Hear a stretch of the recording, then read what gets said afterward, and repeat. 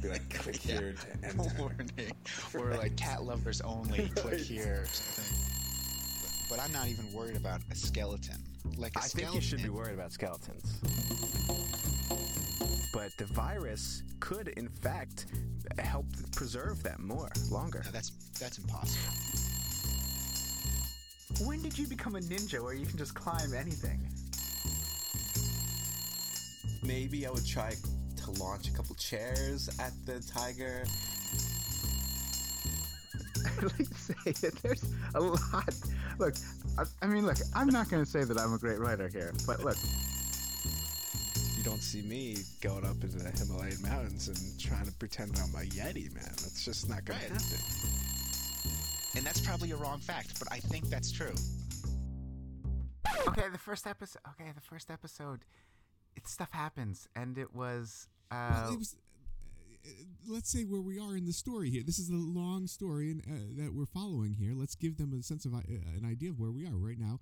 We are at a point where we just learned that this young high school 17-year-old Laura Palmer, who is beloved by everybody in the town, deeply so, was found wrapped up in a bag on the edge of this kind of lake. All right? Yes. Dead. Yeah. Dead. I mean, I don't know if I have to clarify that, but she's dead. All right? Yeah, she's murdered. Yeah. Remember, the first thing that we saw, I just want to clarify this, the first thing that we saw, the mirror and the woman, Mrs. Mrs. Packard was looking into the mirror, right? Okay. Right. So, Josie Packer. Josie Packer. Yeah. So as who we don't know who is at first, but we learn who she is. All right. So as we go through, there is this kind of investigation. The FBI is brought in. We are finding that there's another girl who is missing, but she's alive, but she's in a coma right now. There appears to be a connection to other murders that have happened that we're not really privy to, but that the FBI agent knows, Agent Cooper. Yeah, Agent Cooper knows about stuff. I think it's also important to understand that there's also something going on with the adults in the town. And first of all, not only are there's love triangles everywhere, but also it's important to understand that the Audrey's family, which is the Horn family, right? The Horn family and some investors are trying to buy out the Packard plant, the sawmill. Correct. Because they want to make another hotel there. Okay, I think that's important to know too. That's one of the underlining stories. And then with the kids, there are these issues at the high school. There seems to be these two kids, Bobby and Mike, and they seem to be involved with something, or we're not sure yet from the first episode. We find out in the second episode a little bit more. But they seem to be in some sort of cahoots with Leo. They're afraid of Leo. They're in trouble with Leo. And then you have James and Donna, who are seemingly in love. They find out that they actually love each other, but in fact, Laura was going out with James, right? They were secretly seeing each other. And Donna is Laura's best friend. Correct. Yeah. And I think, and so there's a dynamic between this kind of this tragic thing that happened in this town, and the FBI agent who is kind of like used to things, but is kind of like enthralled by all this kind of towny, little town stuff. That's what's interesting to him. The normality of it all. The normality of it, of everything. And then the bits where we get a glimpse of how the sheriff's department kind of works, and how they are kind of just like, hey, they're just kind of normal people, right? The sheriff seems to be on the ball, and some of his deputies, but there's certainly a deputy who's not quite there. Well, so the deputy Hawk seems to be aware. It's Andy and the secretary Lucy. I believe it's Andy and Lucy. They're the ones that small are time, small town kind of things going on, right? Which is kind of important in this kind of world that we're in. Everybody knows each other. It's a small community. Yeah. Seemingly no secrets, but then these secrets are starting to be revealed. Right. I think it's all about the secrets. Yeah. There is certainly a dreamlike state that we've kind of talked about. This kind of otherworldly, kind of like the music and the soundtrack, right, and also the music from the diegetic music and the non-diegetic music all have this kind of weird, dreamy or unconventional Unrelated. kind of music. Yeah, unrelated to what's going on, almost. Yeah. Right. Yeah. And we kind of explore that a little bit more in this one, which we'll get to, and then. I think you also have to point out there are several really eccentric characters as well. There's the log lady, and then there's Ed's wife, who I can't remember offhand what her name is, but she has the eye patch. She's obsessed with the blinds, the drapes. Drapes, yes. Yeah. And all the characters have their own little quirks, Yeah. right? I mean, it's not... Right, and you have the These are Martells. just- These are the ones that just kind of stand out. Okay. We end that episode with Mrs. Palmer kind of like going off into a kind of dream state, right? She's kind of, and all of a sudden she sees the creepy stairs, right? We've established that the stairs are creepy. The stairs are creepy, yeah. She sees this creepy stairs, right? And she's like looking at them, and then all of a sudden we go back to, I think we see that there's a relationship between the sheriff. Is it Harry? The sheriff? Harry is his name, I think. The sheriff. The sheriff and the sheriff, yeah. The sheriff and Josie Packer. There we see like there's a relationship there, right? And that somebody's the wife, the brother of the Packer guy who married Josie from Hong Kong, right? She's kind of spying on them and say, oh, they're together again. And then I think we cut back to Mrs. Palmer, who all of a sudden is like seeing a vision, first person view of where James had buried the necklace, right? There's half of a necklace that Laura Palmer gave to him. And somebody's picking that up and has different gloves on it, right? And then she screams at that, right? And that's how we right. So Mrs. Palmer, as we were saying, wait a second. I thought she saw that's somebody, in this one. a face. That's in this one. Okay, you must have. Okay, okay. I had watched a little bit of the second one before, but I mixed it up. But she's seeing things, right? And in this kind of dream state that she's in, she sees these kind of things that are either real or not. I don't know. We don't know at this point. Yeah. All right, so I've watched the second one. Okay, so here's the thing. I watched the second one too, but I did not do a summary of it. So I just kind of went along and did some notes. So I am not sure how to best summarize this particular episode. Let me see if I can take a stab at it. Then we can go in and we can flesh it out. How about that? Okay. But I can flesh this out. Yeah. We'll flesh it out. But essentially, we start with like Agent Cooper. He's talking to Diane, which we said was an awesome kind of way of getting things to the audience. Yeah. He's talking to Diane. He's hanging upside down in his room that he really enjoys. He then let's see. Boy, oh boy. So he then goes down to he goes down to eat breakfast. He goes down. He wants, and that's where he meets Audrey. Right. He meets Audrey. Right? Yeah. And we can talk about that. So I'm just trying, listen. I'm just trying to give us. I'll just run through it. He meets Audrey, right? Okay. He essentially, this is like they go and they get the coroner's report. I'm just trying to brush through this, right? Then we'll dive in. Get the coroner's report, and the doctor couldn't do it because he knew Laura so much, but he had somebody else do it. They find out all these kind of things about Laura that maybe they didn't know about, right? Based on the report. We start going into a little bit more of Leo and what's happening with his relationship there. And that's kind of being intercut with this interrogation with James, right? They're like, still interrogating him.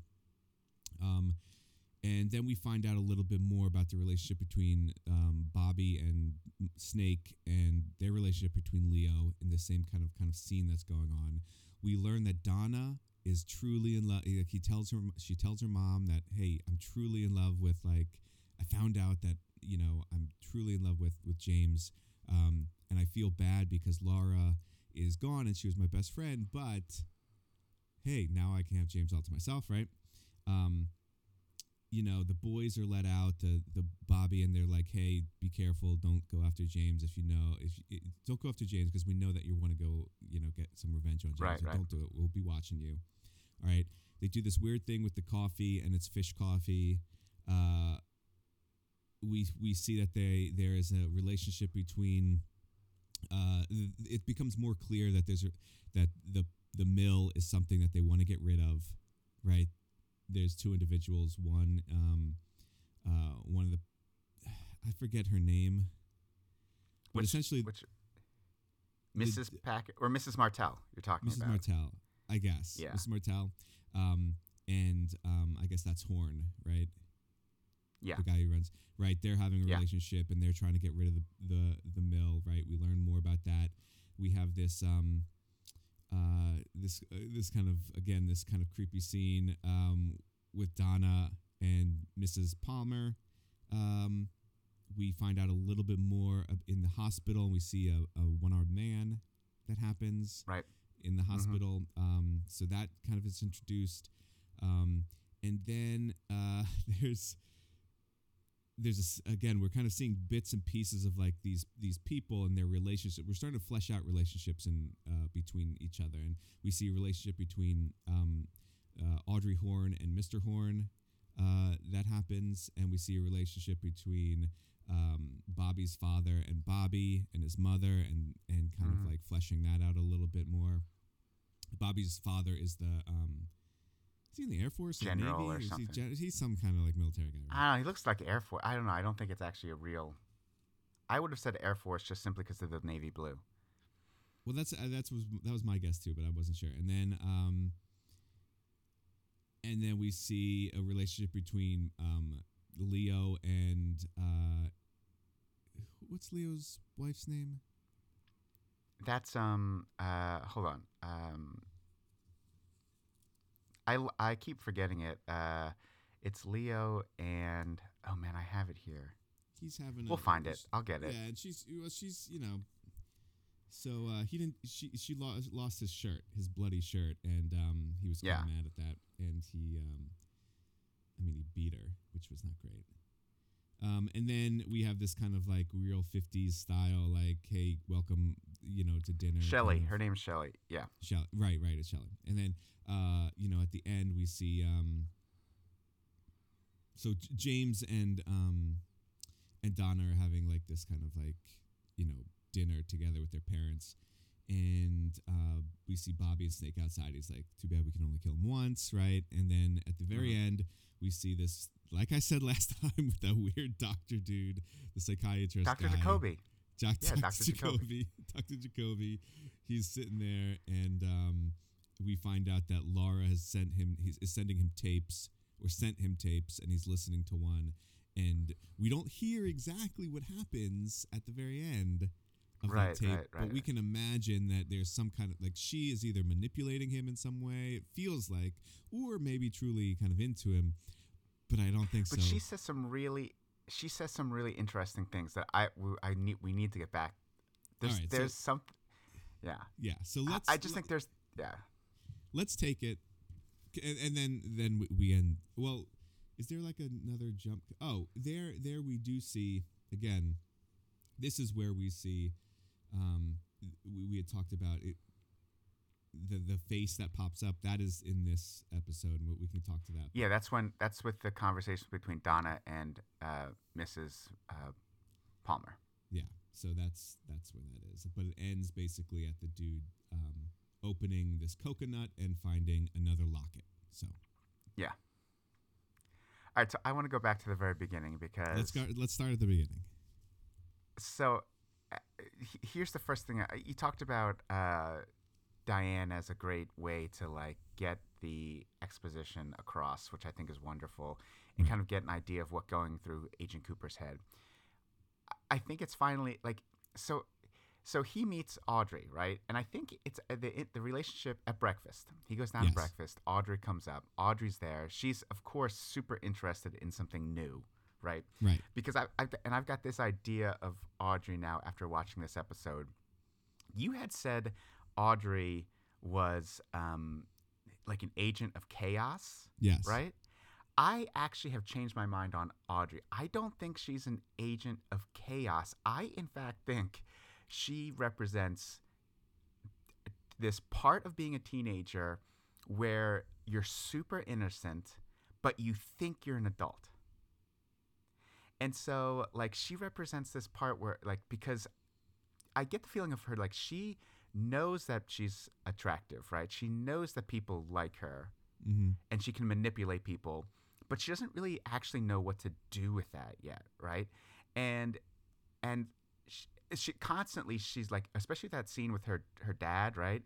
Like, her dad is like, kind of like telling her, like, you don't actually know what's going on. You have no idea. You just think you do. You're screwing up everything. And she always has this look like she knows what she's doing.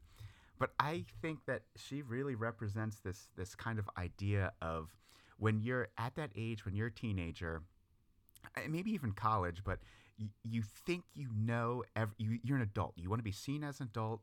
You think you're an adult. You're no longer a child, but yet you truly do not know anything that's going on. You just don't know.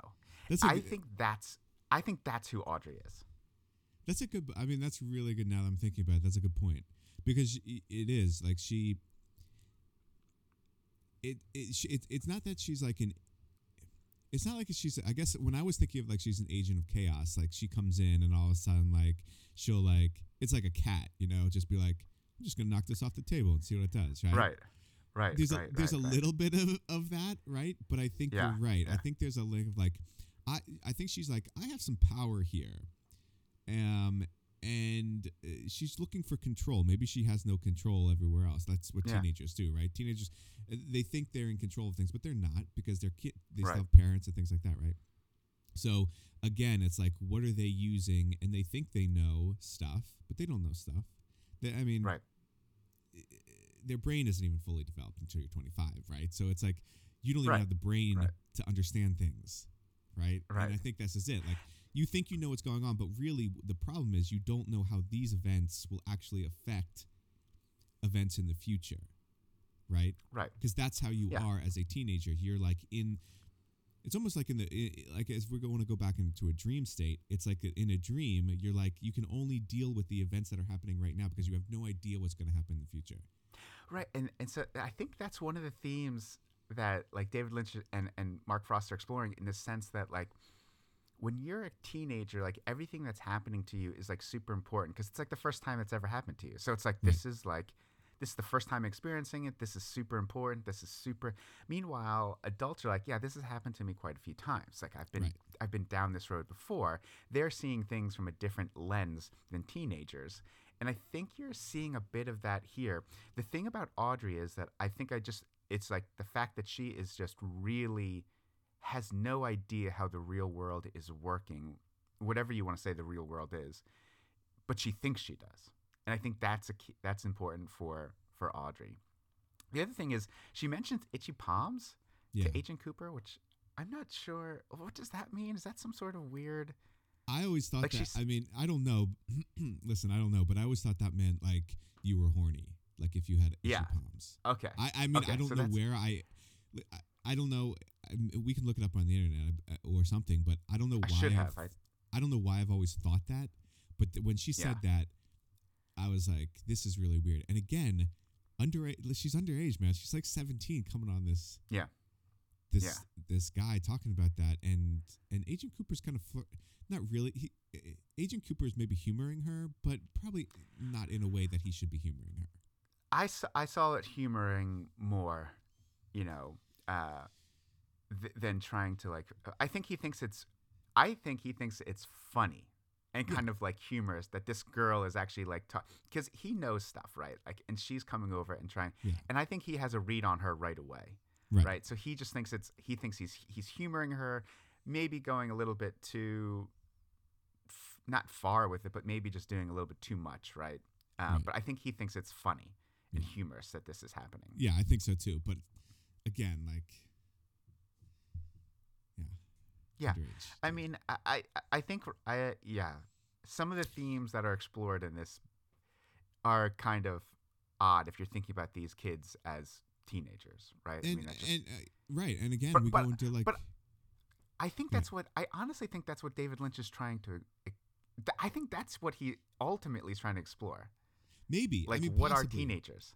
Well, maybe. I yeah, don't know. well, I mean, I will agree. say I don't know, but Well, listen, what are teen? I think it's interesting to explore that, certainly.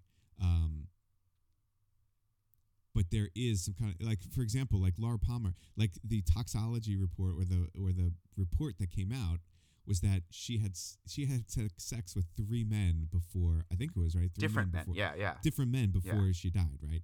So, like, Right. again, she's 17, right? And this whole idea, like, that's something, right? I mean, Well, that's not so- trivial. Yeah. And so, Right. like, then the interesting there is, like, okay, we're learning, like, whoa, that's like big time, like who everybody thinks this is versus who this person is turning out to be through facts and evidence versus like who we think things are, which I think is kind of again what he might be playing with. But it's a great cut there because he's like the doctor's like, who could do something like that, and then we cut to a shot of the big pussy cat. It's Leo's truck, right? Yeah. Who could do something like that? Cut to Leo's truck, right? Right. And again, like, just setting those things up. Maybe there's no relationship there, but certainly that is Right. a tip. That is a pretty standard cut, right?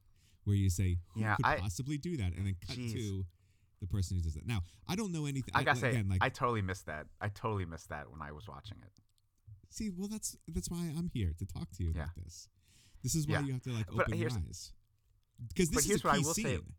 And well, just give me a second. Okay. Again, okay, like, yeah, you've seen the whole thing. I haven't, so I'm just going through of what I am seeing visually, and the way the filmmaker is cutting this together. And all I'm saying is, like, the next scene is they're cross cutting, which means things are happening at the same time, and you're going back and forth between these two events. Between, like, Leo and James, and things are, they're going back and forth here. So I'm just putting it as it's showing the relationships without telling the relationships. Yeah. I And like so- that. So just to go back, the thing that I wrote down during that that toxology report scene, the thing that I wrote down, which it came to light now in my mind as I was seeing this for the second time, is that I really, like, the whole time, the question that I've been asking myself, right, and the question that's posed is who killed Laura Palmer. But I really think the question that David Lynch is trying to pose is who was Laura Palmer. You know what I mean? Like, I that's what I'm picking up now. Like, it's not about who killed her. Like, that doesn't matter. You've always what said does that. matter. You said that from the beginning. Yeah, but and who was Laura Palmer? That's the mystery. Right. How she died, who killed her, that's immaterial. Like, Agent Cooper's going to figure that out. We know that already. What we don't know is who she was. I think that was, to me, that I picked that up this time. That I Yeah. did not pick it up the first time. That's interesting. And again, this is an exploration. This is an exploration, really, of, like, the town, the people, the human nature, right? This is not Yeah, yeah. necessarily like your straight of the mill, like, oh, let's just solve a mystery, right? It's not a whodunit. It's not a typical whodunit. Right. Yeah. It's an exploration of human nature is what he's doing right now. Yeah. And manipulated. Of course, it's, dramatized because he's pulling in different elements of the surrealism and soap opera and all of this stuff. But certainly it's an interesting way of looking at it. So Leo's got this shirt that's bloody. Yeah. Well, first of all, who has their washing machine outside? I don't know. Leo and Shelley's house is Well, so it's- weird because it's unfinished, and maybe that's the whole point. Like, their relationship is not finished or whatever. Like, I don't know what he's trying to say, but it is a little bit odd, like, that they're living in this place. I don't think so, man. I think it shows. I think I'm trying to think of like other unfinished houses. Well, in the Frighteners, that he was living in an unfinished house, and I think maybe that's what I'm thinking about. But like the idea that like the house is unfinished, and it's like he's clearly like getting money in by driving his truck or doing whatever, but like the way they're using that money or where he's putting that money, I don't know. He's not interested in, like, his whole thing is he's not interested in building anything, right? Creating anything. He's he's not interested in building a relationship with Shelley. He's not interested in building a house. He's just interested in having things and controlling things, right? And at least from like the first 2 episodes, right? And so he lives in a house that's not like, that's fine. He doesn't care. He's in his truck anyway. He doesn't have to live there. Right. And Shelley's the one that cleans up the house, right? I mean, like, she's Shelley the one that cleans keeps everything. the I mean, house. he makes her. Yeah, I mean, it's. And why is the washing machine outside? That doesn't make any sense to me at all. But do you think that's a choice that was made, or do you think that's what, like, that's just in a cabin, you've got your washing machine outside? Like, I couldn't tell. I don't know. I think it's just that's where the washing machine was. Because if it's a choice that was made, I don't know what it says. But I mean, we're talking about, like, this is filmed in, like, Oregon somewhere, right? Or it's like Washington. Washington. It's filmed in Washington. I don't know where it's filmed, Northwest. but it's supposed to be in Washington. Right. So it's like, to me, it's like their winter's there. It's raining all the time. You would not want a washing machine outside. Like, if you told me like it's a washing machine, if you're in like in Arizona and you've got your washing machine outside, okay, great. Like, it doesn't snow there. Like, you could be outside all the time. No big deal. It was confusing to me. I don't know. I can't answer that question. That's a question that I cannot answer. Maybe that's the big mystery. It's the biggest question of Twin Peaks right now. Right. Certainly right now it is. And so the interrogation, she hides it. I don't know what's going through her brain at that moment, though. She's panicking, man. She's like, she sees the shirt. She's like, this is scary to her, right? She doesn't like this shirt, and so she knows that he's still there. She's afraid. Obviously, she's afraid of Leo for good reason. Certainly for good reason. But that's what I'm saying. Like, this shouldn't be a surprise. Like, I don't know. I guess she's maybe not privy to all of the stuff that he does, but certainly violence is not out of the question. Like, I don't understand like why she would keep it or what she wants to keep it. I would think that the first thing she'd want to do is, I need to like wash the shirt because it's freaking full of blood, and I don't know. Well, it's an important decision she makes. Of course, yes, it is. But she does. So she definitely puts that in there. I have like looking for connections written down. I don't know what that means. Cut to Leo. You got James. Like, James is there being interrogated at the same time, and James. Oh, right. That's what I'm saying. Like, there's. Well, James and Leo. There's some cutting back and forth there. He is. Like, but I don't James. know if that's just the he's actor supposed or to. whatever. He's supposed to be like this, like, biker dude, right? But he's just so blah, and he's so like, oh, I'm so in love. I can't tell. Like, here's the thing. I cannot tell yet if James loves Donna or if he's still hung up with Laura. Like, and I don't know. He's just kind of like, it's weird that she. I think that's what's like, again, like, what is this exploring? Like, Donna is like, Donna's like, literally, I feel like I'm in a beautiful dream and a horrible nightmare, right? And again, I wrote that down. Yeah, I mean, that's, right? Yeah. But again, it's like here too, like, James is also like, it's okay that we're together, but also like, listen, like, I mean, he knew more about Laura than probably anybody else. Maybe Donna, but like, he definitely did, because he's trying to get her out of the situation that she's in. Right. And he knows more, right? Than, I mean, he has this flashback with her and stuff, and on that. Well, yeah, and he says that she was right. She says she was different. He knew that she was taking cocaine.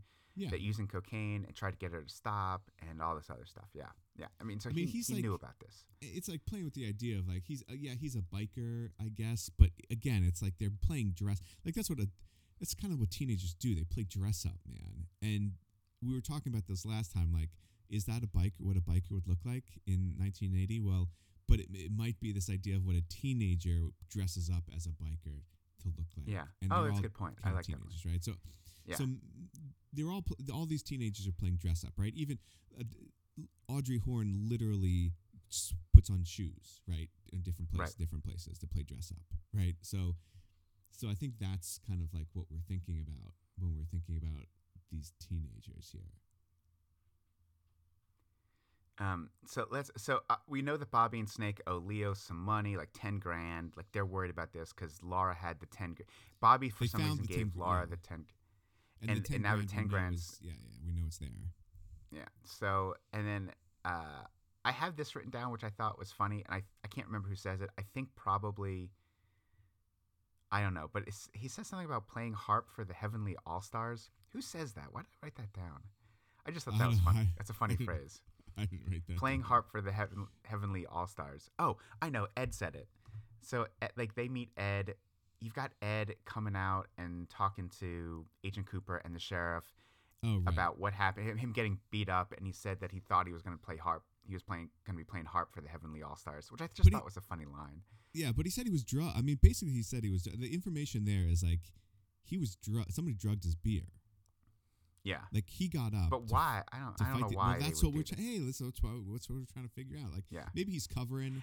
Maybe he does feel like, he did say his pride was hurt, right? Maybe he's covering for himself, but I mean, again, this second episode, we gotta take that into account. Someone is drugging Ed. Here's something too. So when Ed's leaving, right? Ed and Hawk, the deputy. Yeah. You saw that they did something with their nose or whatever, right? They did some sort of weird sign. Yeah. It's like a secret sign. And then James tells Ed, he's like, hey, man, I'm going to need some help from the Bookhouse guys. Right. Or something like that. He says, I need a hand from the Bookhouse boys. The Bookhouse boys. Right. So I don't know. I don't know what that's all about, but I mean, I don't know. This is what I'm confused about, and I might just like I might look on here. I'm gonna like get this up. Is there a difference between the Roadhouse and the biker bar? Because what is the outside looks called? different. The R&R diner. The diner's the R&R. Oh, okay. I was for some reason the R&R was confusing me. I was like thinking that was the Roadhouse. Okay, the Roadhouse. Okay, is the biker bar. Okay, gotcha. Okay. The Roadhouse, the outside of the Roadhouse, does not look like what the inside of the Roadhouse looks like. Right, it's but completely. Then in this episode, I saw like the R&R, and then we went to the diner, but the R&R looked like it was more of like a Roadhouse sign. The R&R is the diner. I don't know. It's okay. Okay. I'm set straight on that then. Let's see. Let me think. Oh, so let's see. I do like how the sheriff, which is I think important. The sheriff at one point says he feels like Dr. Watson. Yeah. He says he needs to get a doctor because he feels like Dr. Watson or whatever, which is funny. Yeah. Because Agent Cooper, right? Agent Cooper knows what's going on. Right. The sheriff has no idea. Then they go to the Martell residence or the Packer residence. I don't know who's ever residence. I don't know who owns that either, but they're all living together there. And then so Mr. Martell makes the coffee. Well, Mr. Martell doesn't make the coffee. No, right? So and this is what's interesting. Josie makes the coffee. Josie makes the coffee, and the coffee ends up having a fish in it. Yeah. So that's what I have. I have like this is my notes. I have fish and coffee ? Mrs. Packett made it ? Shenanigans with an arrow pointing to Mrs. Packard. So there's like this idea like, oh, what are shenanigans? Because she calls up and like, your little shenanigans cost us blah, blah, blah. Yeah. Whatever, right? Yeah. And she's like, what are shenanigans, right? But here again, like, why is who put the fish in the coffee? Like, did the fish just didn't appear in the coffee? Someone put it there. And so the idea that Mrs. Packard, like again, I'm thinking Mrs. Packard seems to be this like, oh, this innocent person that's just coming in, and like her husband ran this mill and now she is because he died, and now she's like, what's going on here? We know it's the first thing we see in this whole story. We start off with Mrs. Packard looking in the mirror. I don't know if it's a thing, but I keep coming back to it because it's interesting to me. And now I'm seeing like, oh, things are happening here. That's weird. Like, why would a fish be in the coffee? Is it just because maybe Mrs. Packard doesn't know how to make? Well, what's going on there? And the other thing is like Mrs. Martell is constantly complaining about fish, right? And like the fish, and Mr. Martell. He's fishing all the time. Is always fishing. He's fishing all the time. Yeah. So it's like what, like, you know, two great tastes that taste great together. I mean, I'm not sure. Right. You got fish in my coffee. You got coffee in my fish. Right. I'm not sure that it worked in this particular case, but sometimes you have to experiment. You know. Maybe. Who knows? Know. I don't know how the fish got in the coffee, but I'm not saying Mrs. Palmer did, or Mrs. Packard didn't do it. She made the coffee. I agree. So you have that interrogation scene, or just, I don't know if it's an interrogation scene, but they're talking to Josie, and Agent Cooper again says body language. I knew that you guys had a because he does this thing again, like, how long have you been in a relationship with her? Right. And so that's the body language thing. And then we cut to the scene, and then we see Mrs. Martell and Ben. It's Ben Horn. Right, it's Ben Horn. They're now having a relationship, so we know that they have a relationship, and so that seems to be the key there for trying to get the Packard sawmill into the Horn hands, and then you have the freaky scene with Mrs. Palmer and Donna. But wait, let's just go back. Again, hold on. We have to establish. I can't help it. That scene is so crazy. The scene is. It is crazy. It's good. It's so good. But I just want to establish that like the Horn and Martell relationship has been going on for a while. I mean, this is not new, and there's been conniving. Oh yeah, for a long time. For a long time, right? And so, you know, it's he's kissing her toes and stuff like that. It's a weird. It's like a whole weird. It feels I just weird. think that it's trying to show. I think it's trying to show that Ben Horn, the dude, Benjamin Horn, is just a total hornball. Like that's his motivations. Like he's just a crazy freak who's just, that's what he's into, man. He's like into everything. Yeah. Okay. I mean, that's established then. And then we have the great scene that, you know, is brilliant when Donna goes and sees Mrs. Packard.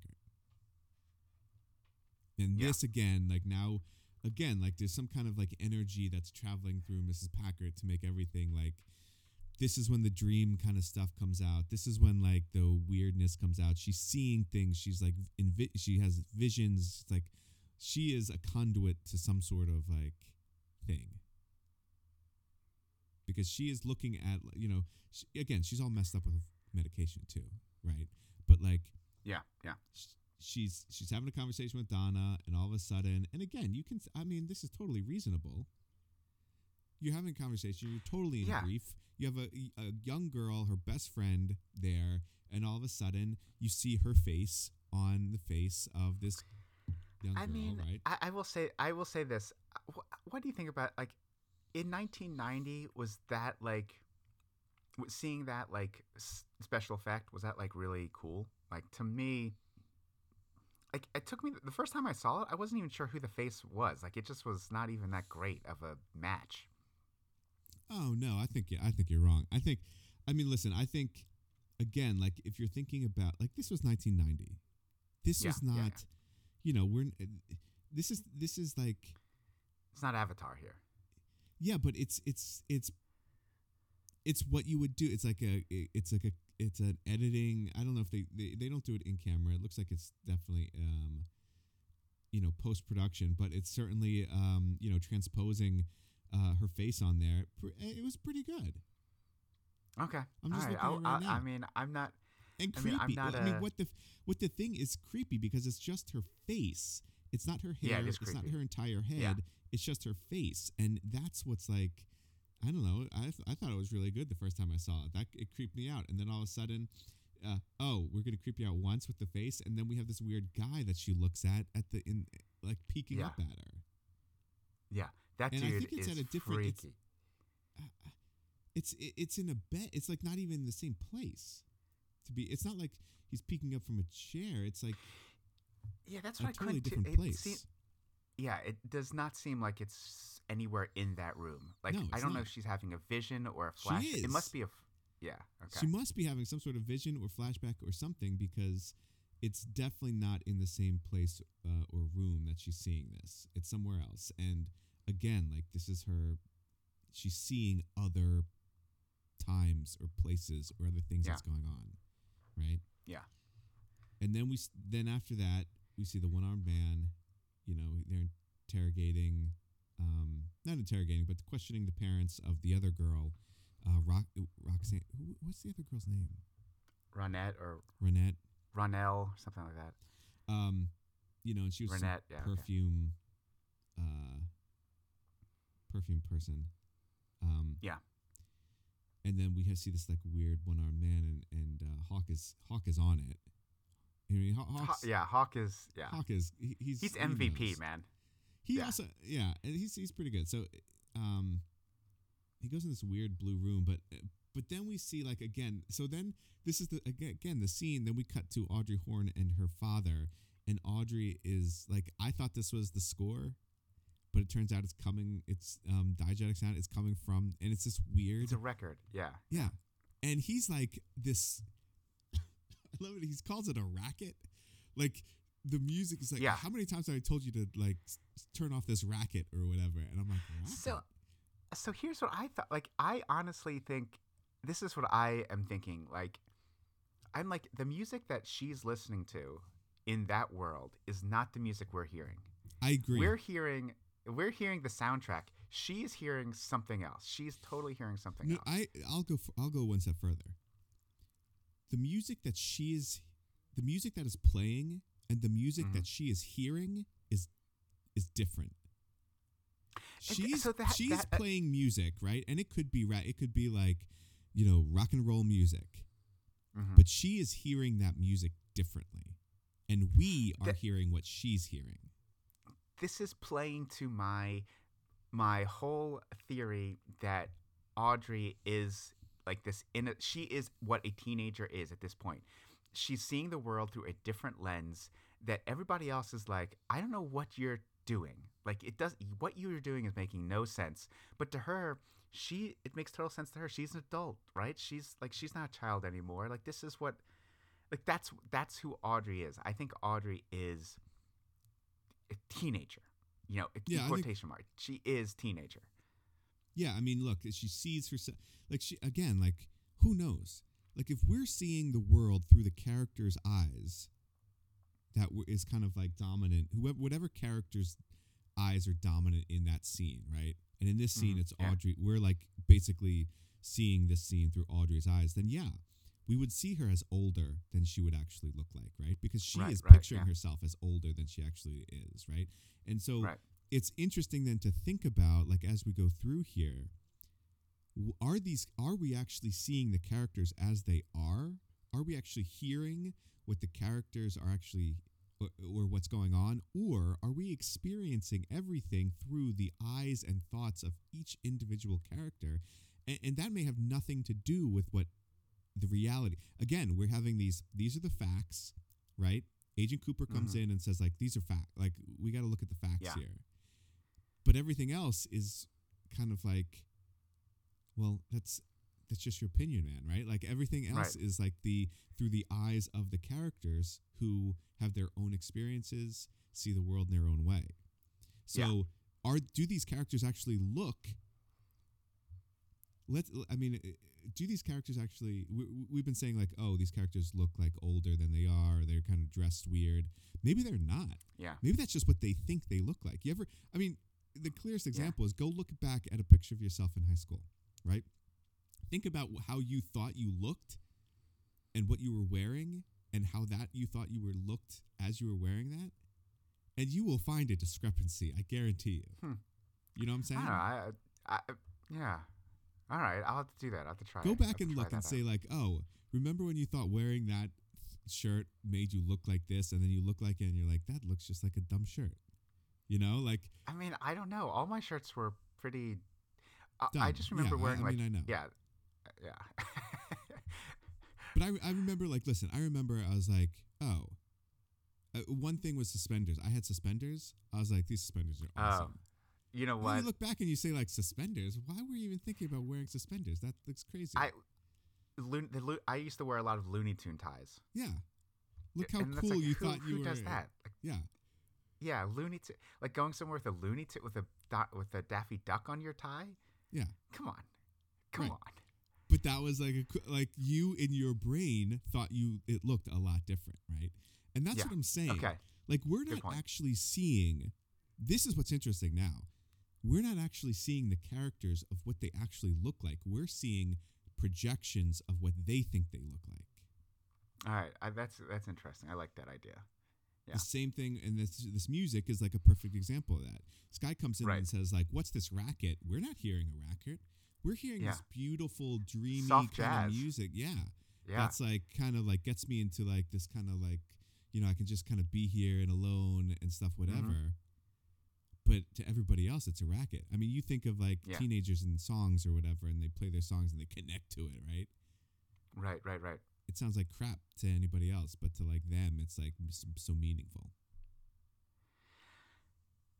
Yeah, so Audrey's interesting, and she will become more interesting, I think. Well, as it goes on. Well, I think that scene says. I mean, that scene says a lot, and you know, again, like the father is definitely like, listen, I lost you years ago. Like, I don't care. Like, I mean, that's like there's a relationship in that family, and then we cut to another family who also has a disconnect between parent and adult, and like this guy just is.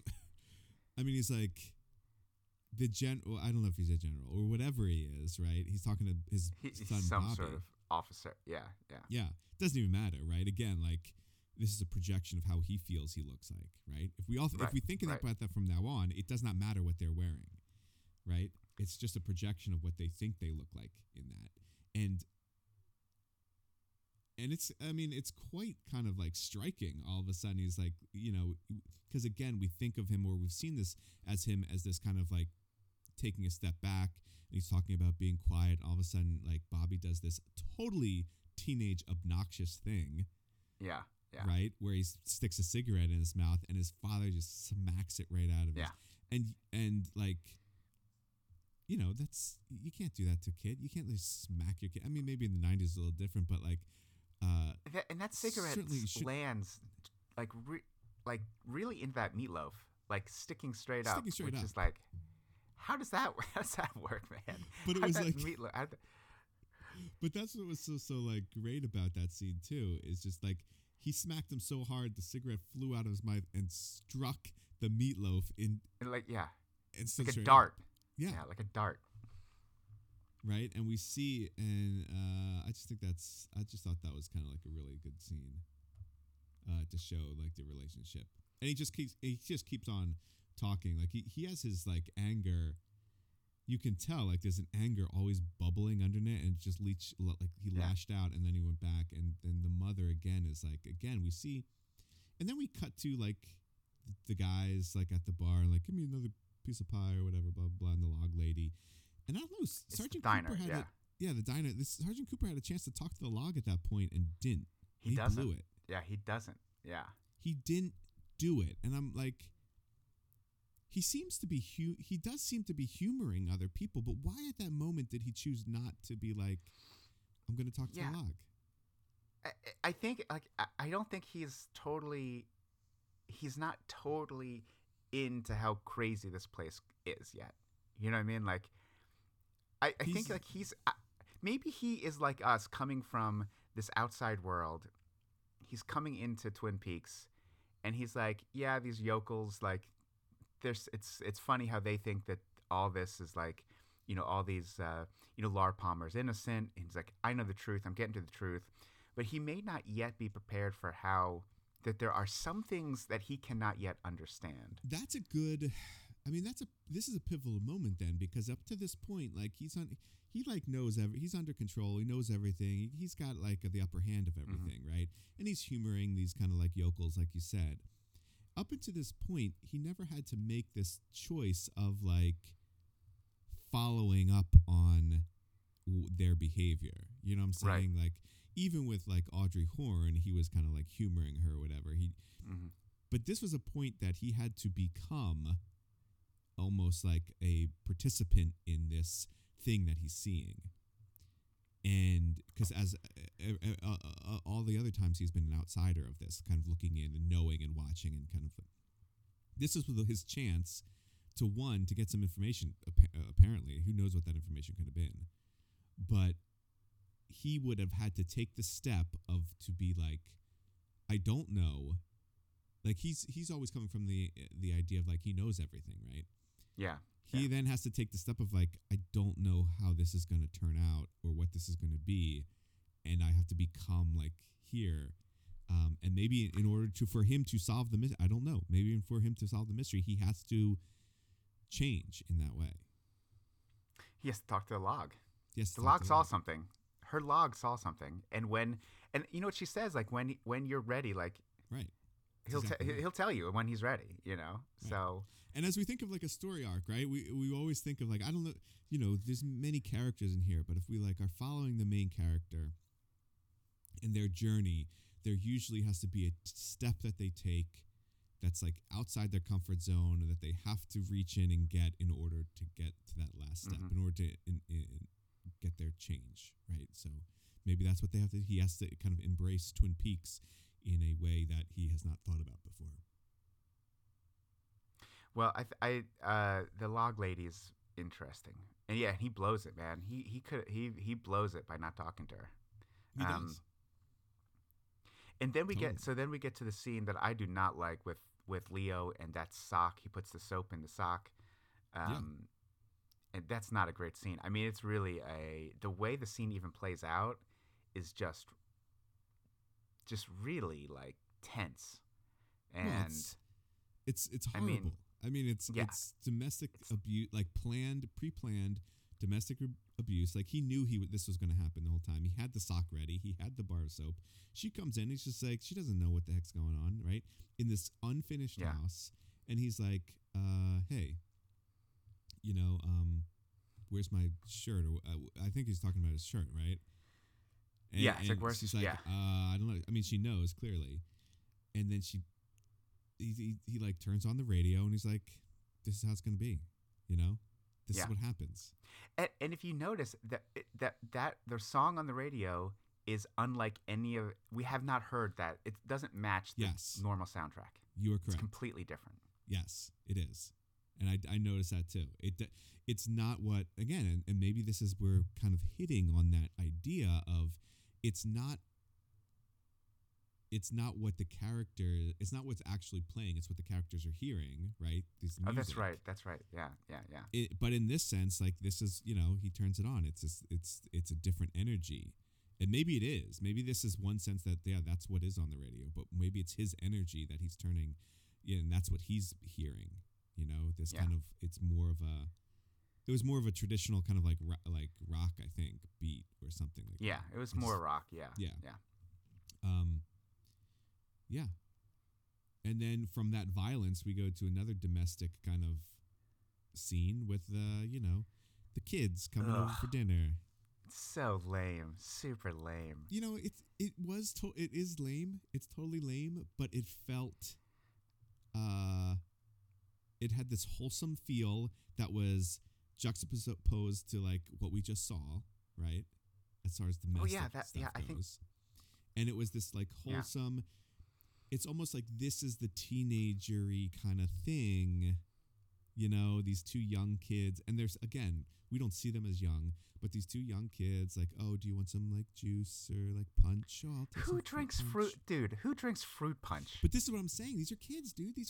We forget that. And then they come and they're kind of like this, you know, the parents are like, oh, we'll just leave you alone, right? And like, you know, I'll help you in the, you know, it's all this kind of like like even they're talking to each other and they're like laughing and they're kind of like, I don't know. It feels very innocent in a way that's like that's what it would feel like in teenage Yeah. kind of like thing. You're going over to parents' house.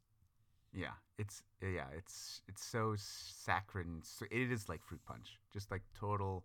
It is, but you need it after that scene that we just witnessed. Yeah, well, yeah, okay, yeah, Right? yeah. You know, so I think it fits in. Then you see Bobby and Snake pull up, and they're like doing their thing of like, we got to kill him, and then you see the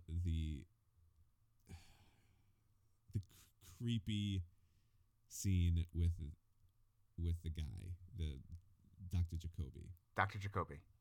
His place is so decked out in like Tiki Hawaiian tiki stuff. It's crazy, man. Like it really is crazy. But here's what I think is. Is his pants, here's what's interesting. Why is Laura, his pants pulled up so high? That's what he's a crazy. It's supposed to. He's supposed to look like odd. He's eccentric.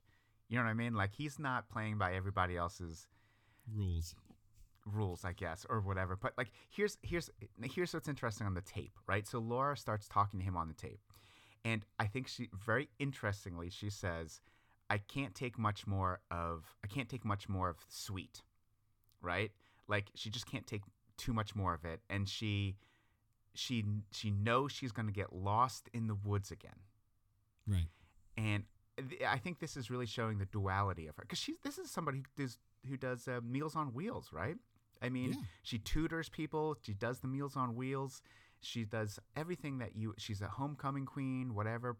She is as innocent. And then she's telling Dr. Jacoby, hey, man, I can't take this sweet stuff. Like, this sweet stuff is not for me.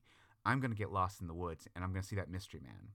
And then he, like, puts, then you can't hear what else she's saying because he puts the headphones on, which I think is a cool device to use. Right. But I thought when she was talking about the mystery man, I thought she was kind of talking about him. Oh, I didn't get that impression. I got the impression that, like, she's like, oh, this mystery man I was talking to you about that I kind of, like, liked or whatever? Like, guess what? It's you, right? And she has... Oh, I didn't... And she has that locket, right? Like, I'm thinking, like, how many lockets is she giving out to people? You know what I'm saying? Like... Why don't you... Wait, hold on. So you don't think Jacoby or Dr. Jacoby's the one who got the locket? He has that locket because he found it, or he... Oh, maybe. I was thinking that she was just giving lockets to everybody. Like there was more than one locket. I think he took it. Oh, okay. Look, I've seen this already. I've seen the entire season, but I totally forget like how that came about. I don't know. I just assumed that he took it. So he was the one at the last episode who took the locket. That would make sense. Then we would see it here. Okay. I just thought Laura was like giving lockets to everybody, and it was like something that... No. Dr. Jacoby, to me, I don't think there was a relationship between... There might have been a relationship between that Dr. Jacoby thought he had with Laura. I think he just likes listening to these tapes. Right, I think that's what like that's his thing, because she apparently is sending him tapes. Right, she says, "I'm going to send you this tape." Yeah. So his jam is like listening to these tapes. Apparently, I don't know if there's like he's a psychiatrist or he just likes to listen. His thing is like listening to people, like seeing what their truths. That's what at least that's how I saw it. Interesting. I don't know. I could be wrong. Yeah, no, I saw it as this guy who was kind of into Laura Palmer, relationship with her, and like she's manipulating him in some way. But like, why would she do that? I mean, that may be true, but I don't think she's in a physical relationship with him. And I don't think maybe Dr. Jacoby doesn't want that. He just like. See, I don't think she was in a physical relationship with him. I thought Dr. Jacoby wanted a physical relationship or wanted to be loved by her. And clearly, if he took this locket, then there is some kind of connection that he feels to her. I don't know. I think I'm sure that I mean, again, like it's a good, like Dr. Jacoby is a good example again of like again, he's not a teenager anymore, right? But he is perceiving himself as like dressing in a way that we see different than he probably perceives himself. And that's a little bit different, but maybe because he's not a teenager, we see him as what he really is instead of what he is imagining himself to be. Or maybe his mind is so. I mean, it could be that that is what he sees him. Like that's how he sees himself. That's also true. That was also true. So we end there again, with him looking at the locket and being. Yeah, and it's great that the noise cuts out, right? We don't hear actually what Laura's saying again. But yeah, it's a good device that they used. Yeah, because we know he knows, like he knows what was going on, but we don't. The viewers don't. Yeah. So where is this? Where is this going? This is how many episodes are in this thing? There's like only 8 episodes. There's in 8, the first and season. so we're on the second one. All right, so we're still in. We're just about going into the second act here. If you're thinking about this as okay, so we're going to get into it. This was called Traces to Nowhere. I guess I just didn't pay attention to what the episode titles were. I don't know. This basically was just giving us more information about the relationships with the characters. That's what this was. We found out more about how characters connected to each other and their relationships within those dynamics. Yeah, no closer to finding out who killed Laura Palmer, if that's the question that needs to be asked, right? But more information about who was Laura Palmer. Definitely. Yes. Yeah, but absolutely. still not enough. All right. So I'm looking forward to watching. The next one is called Zen, or the Skill to Catch a Killer. All right. My favorite episode of the season is number episode 3 is your favorite one. 100%. Okay. 100%. All right, then I'll be looking forward to watching this next. Okay. All right. I'm Brady. I'm Brian. Hold fast.